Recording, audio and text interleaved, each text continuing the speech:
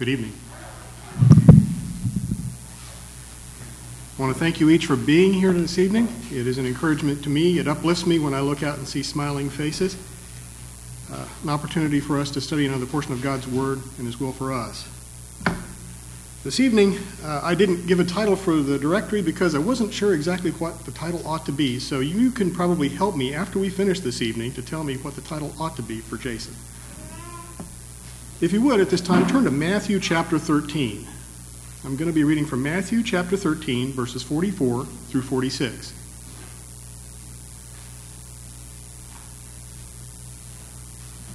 Matthew 13, 44 through 36, or 44 through 46. The kingdom of heaven is like treasure hidden in a field. When a man found it, he hid it again, and in his joy he went and sold all he had and bought that field. Again, the kingdom of heaven is like a merchant looking for fine pearls. When he found one of great value, he went away and sold everything he had and bought it. Now, for those of you who don't know, I'm an analyst. I've spent about 30 years now looking at information to detect patterns and improve my understanding of people, of conditions, and events based on those patterns. And I have to tell you that the analyst in me loves these two parables because they fit into a broader theme of Matthew 13. Now, I started out looking at Matthew 13, and there are 7 different parables talked about in Matthew 13. And there's a lot to draw from there. The comparison and contrast of what each parable says in a larger message that Christ is presenting to an audience.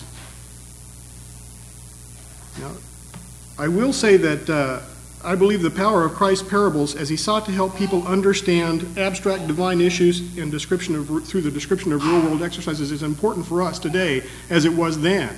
The ability to take something that is complex and turn it into something that is simple so that people can grasp it and live it more effectively is a very powerful thing.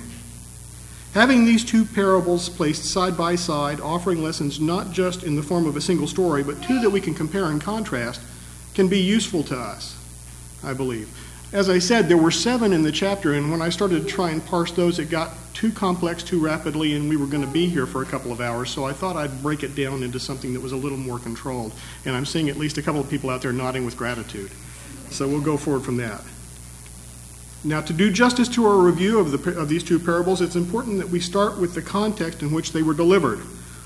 The people to whom they were spoken, who spoke them, who he was speaking to, what Matthew drew from that and who he was speaking to, and what we can take from it today. Why does this matter?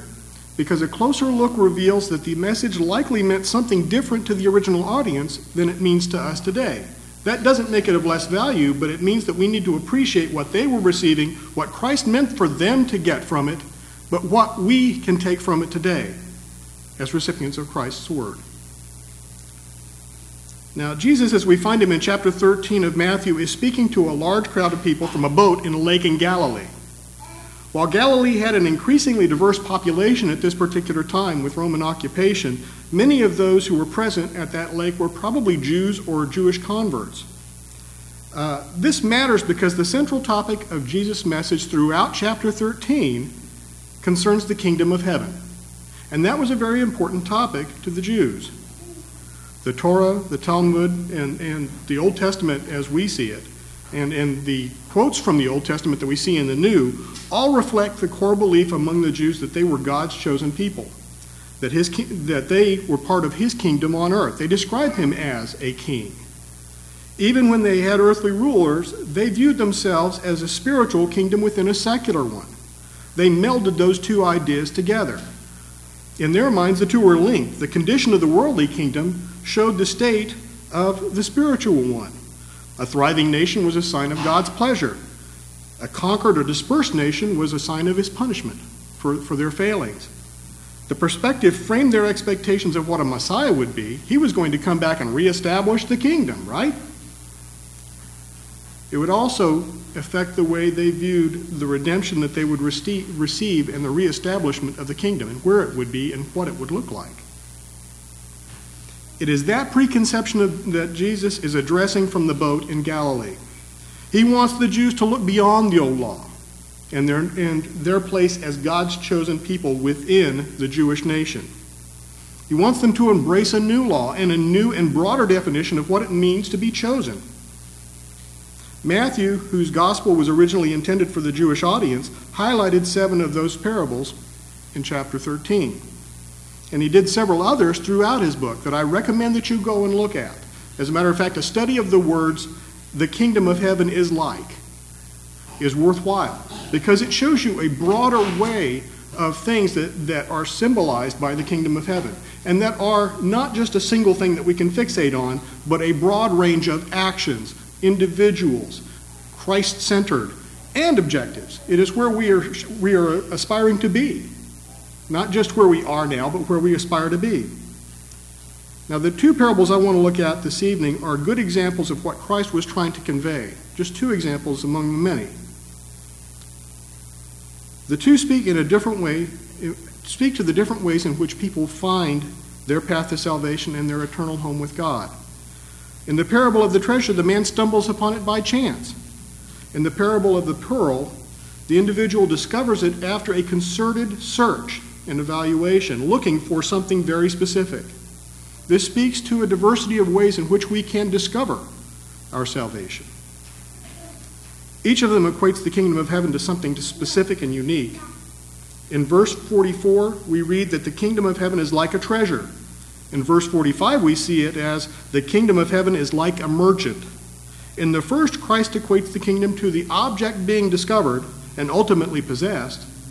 In verse 45, he equates it to the one doing the discovering and acquiring. It's 2 very different things, but part of the same story.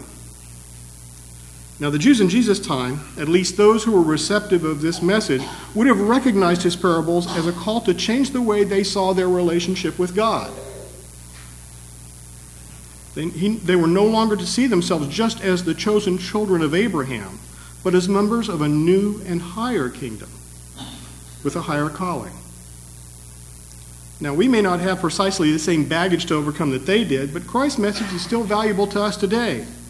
It's easy with the cross behind us to think of the kingdom of heaven as a place we are going to, the objective, if you will. The treasure that we seek is somewhere out there. It is important for us to read Matthew 13 in this context because anytime you get fixated on one aspect of the kingdom of heaven, you risk missing the larger message, just as the Jews were at risk of doing. And for us tonight, it is valuable to take the time to consider what these 2 parables mean to us and what parallels we can draw from them between the 2 individuals in the parables and the lives that we are expected to live in Christ today. Now, the first thing that we see both individuals in these parables doing is seeing something they recognized as valuable. Hey, this is worthwhile. This is useful. This is wonderful. This is valuable. Now, the story is told of a poor old woman in the Scottish Highlands many years ago who was visited by a gentleman because he had heard that she was in a bad way, that she was in need. The old lady complained of her condition and remarked that her son had moved to Australia several years back and seemed to be doing fairly well for himself. "But he does nothing to help you?" said the man. "Well, no, he writes to me regularly once a month, but only sends me a little picture with his letters." Now, the gentleman asked to see the pictures that he had been sending for all those years, and when she handed them over, he found that each of them was a 10-pound note. For years, this woman every month had been receiving a 10-pound note, back when 10 pounds was a lot of money. It turned out this woman was one of the richest people in town, and she didn't even realize it because she didn't know what she had in her possession. How like us that can be. Now, it sounds kind of funny, but if you consider the story of the Samaritan woman at the well who met Christ in John chapter 4, she had essentially the same problem. She was standing in the presence of the Messiah, and she didn't understand what she had. Turn with me, if you would, to John chapter 4. I'm going to start reading in verse 7. John 4, starting in verse 7.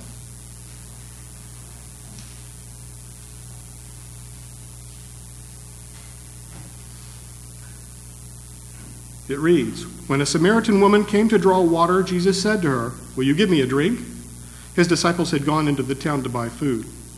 The Samaritan woman said to him, 'You're a Jew and I'm a Samaritan woman. How can you ask me for a drink?'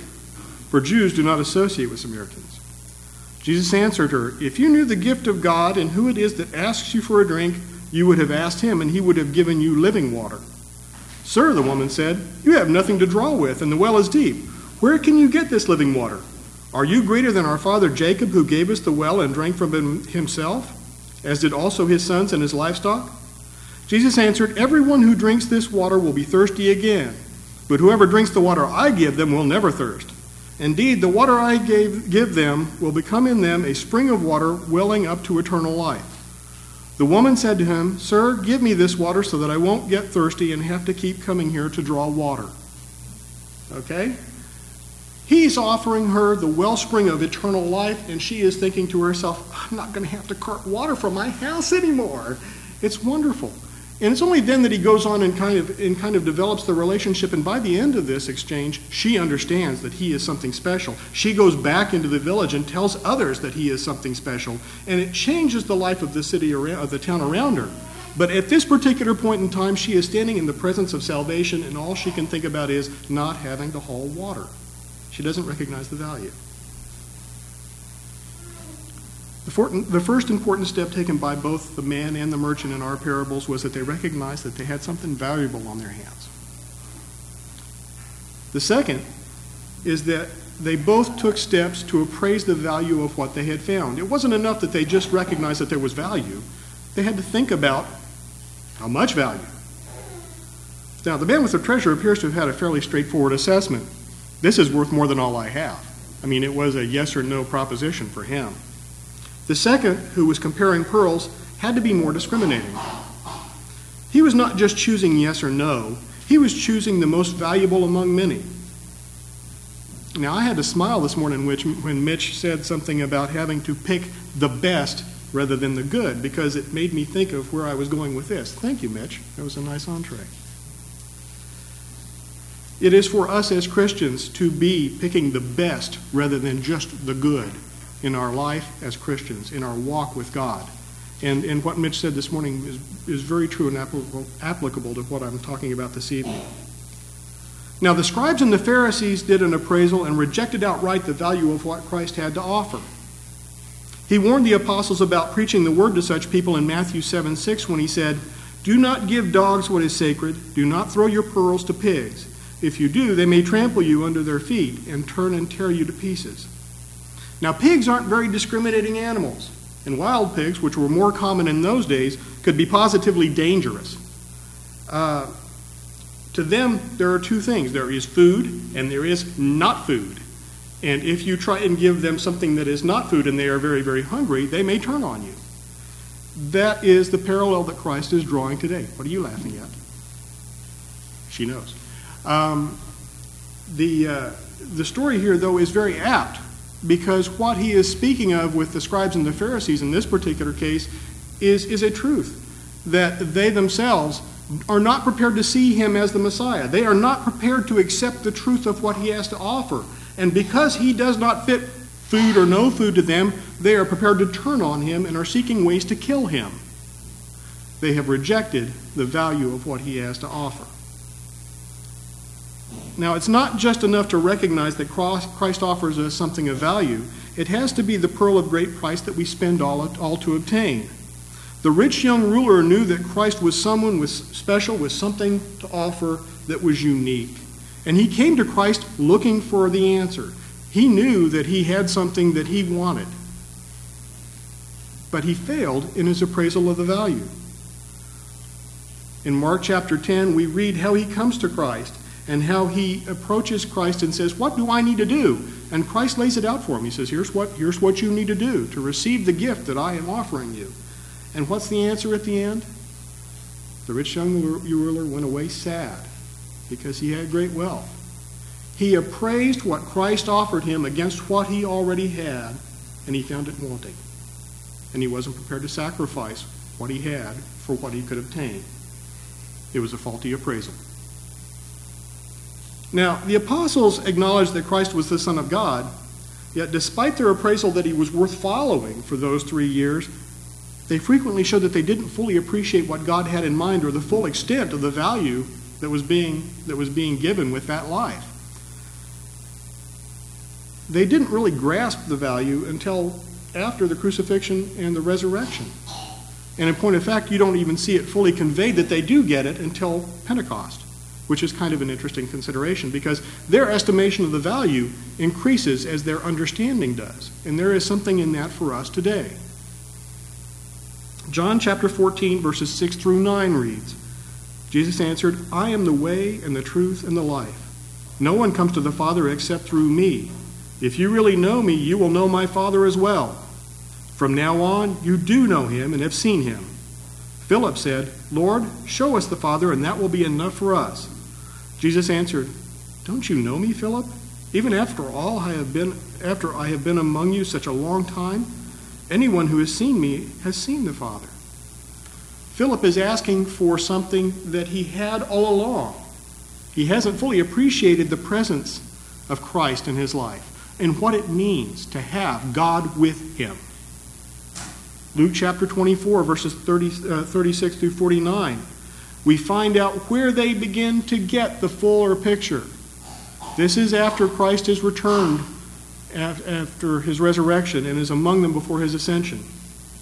Now, while they were still talking about this, Jesus himself stood among them and said, Peace be with you.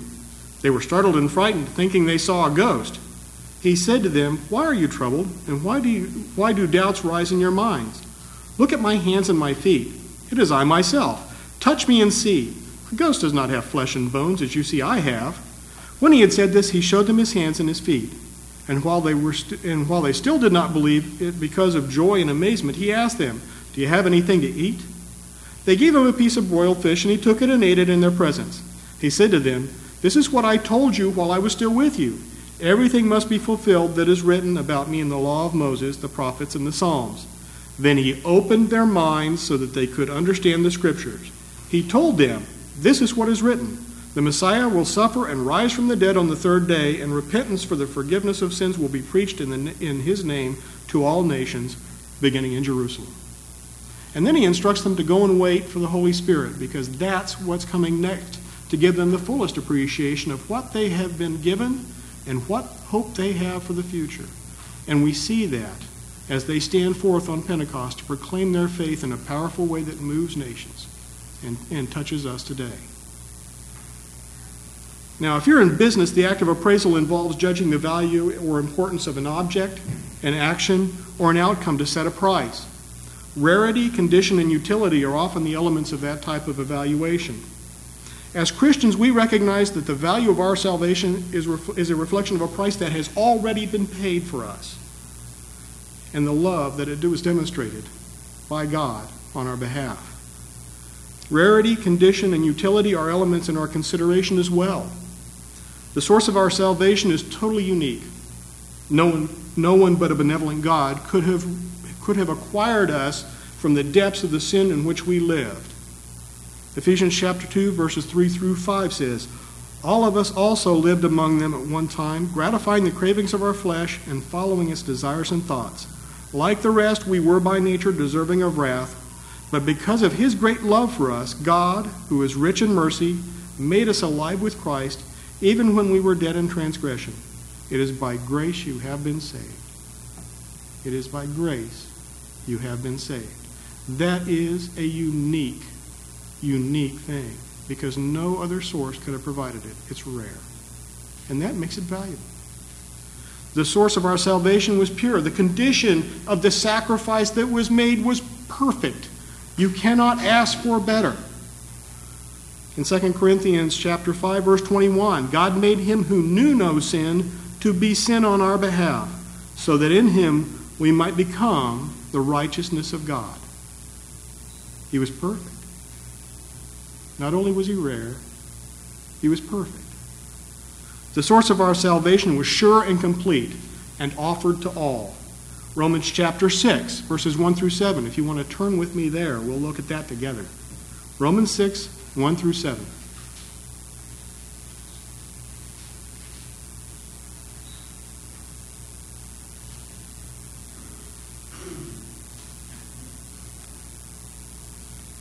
Now here, the author is speaking to Christians and talking about the power of grace.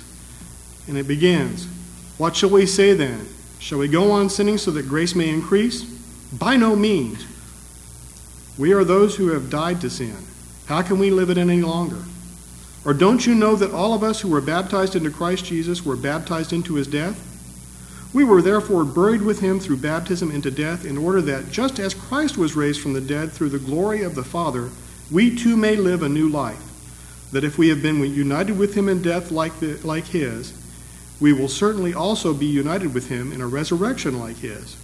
For we know that our old self was crucified with him, so that the body ruled by sin might be done away with, and that we might no longer be slaves to sin, because anyone who has died has been set free from sin. It was a complete victory.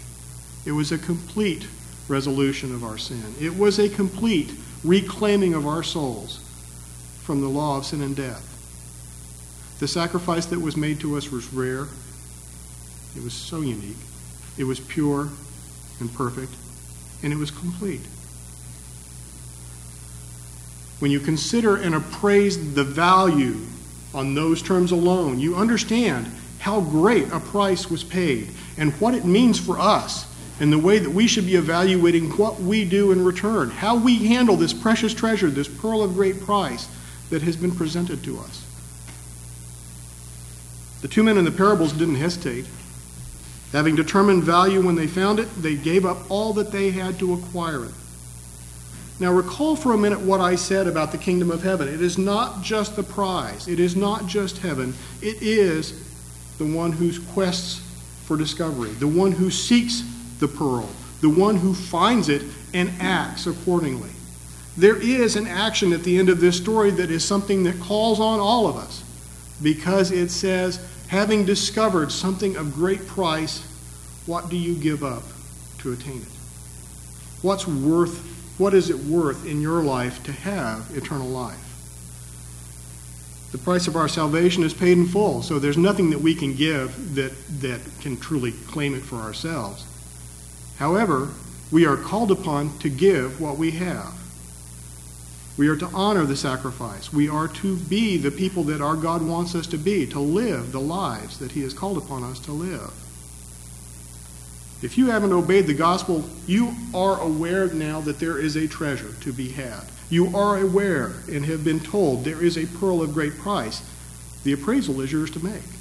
This is an opportunity to stand up and be counted in the kingdom of heaven, because by doing so, you enter into that kingdom and live as part of the kingdom here on earth in the anticipation that the God who loves you enough to sacrifice his son for you will take you to heaven himself and be with you forever. And if you are a Christian like me, you are called into constant appraisal, doing as Mitch said this morning, picking between just the good and the best of life, to be the person that God wants you to be. And that's a challenge in and of itself. You don't stop evaluating what you've got. If you do, you risk losing sight of how valuable it is and losing the salvation that goes with it. Whatever your need may be, won't you come as we stand and sing?